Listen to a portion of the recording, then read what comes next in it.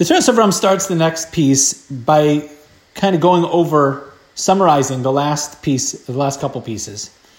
And I want to start off with just a certain point that's important off of what he's saying.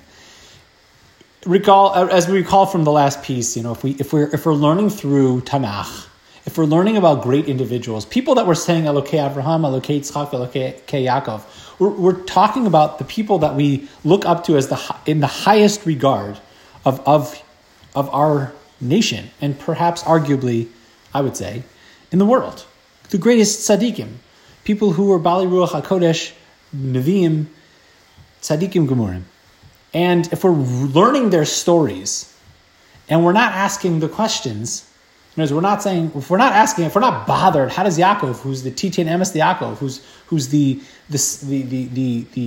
symbol of Emes for Klal Yisrael, but he was tricking, Esav or what he did with Lavan.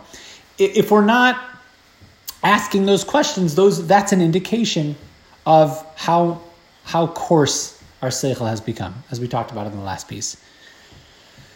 So there's a point he says, and I want to add on to it. He says, really, we have to continue we have to start fresh in how we're thinking about our Torah.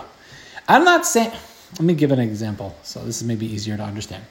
I believe, if I recall correctly, there's a Maisa with the Alter of Kelm, the head of Kelm Yeshiva. His name was Simcha Zissel. He was the head of a Musar Yeshiva, very famous Musar Yeshiva back in the day in Europe. He said to his son, I think this story is in the sefer called Tnuas HaMusar. I saw it many, many years ago. I believe this story is in Tnuas HaMusar.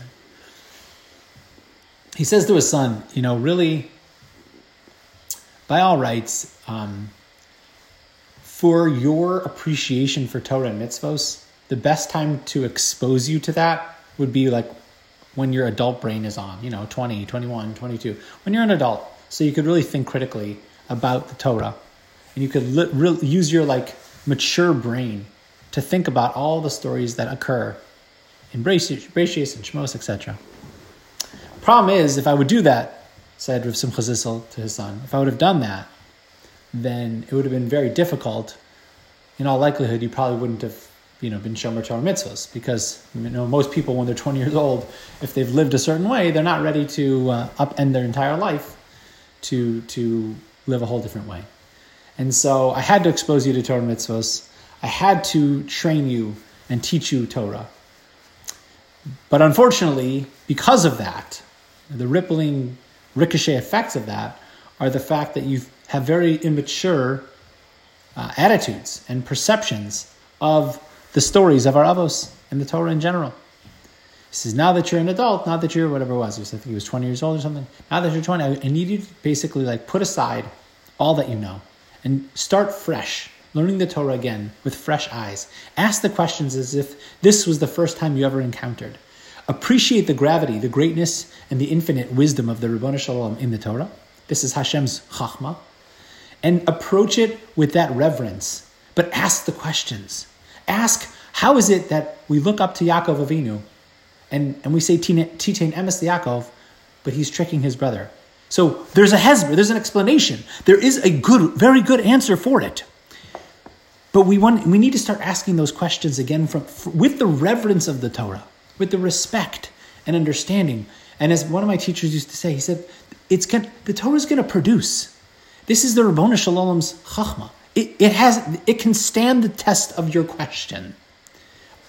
Give it the chashivas that it can stand the question, that there is an answer. Then you have to look for the answer. Just like we do when we're learning Gemara.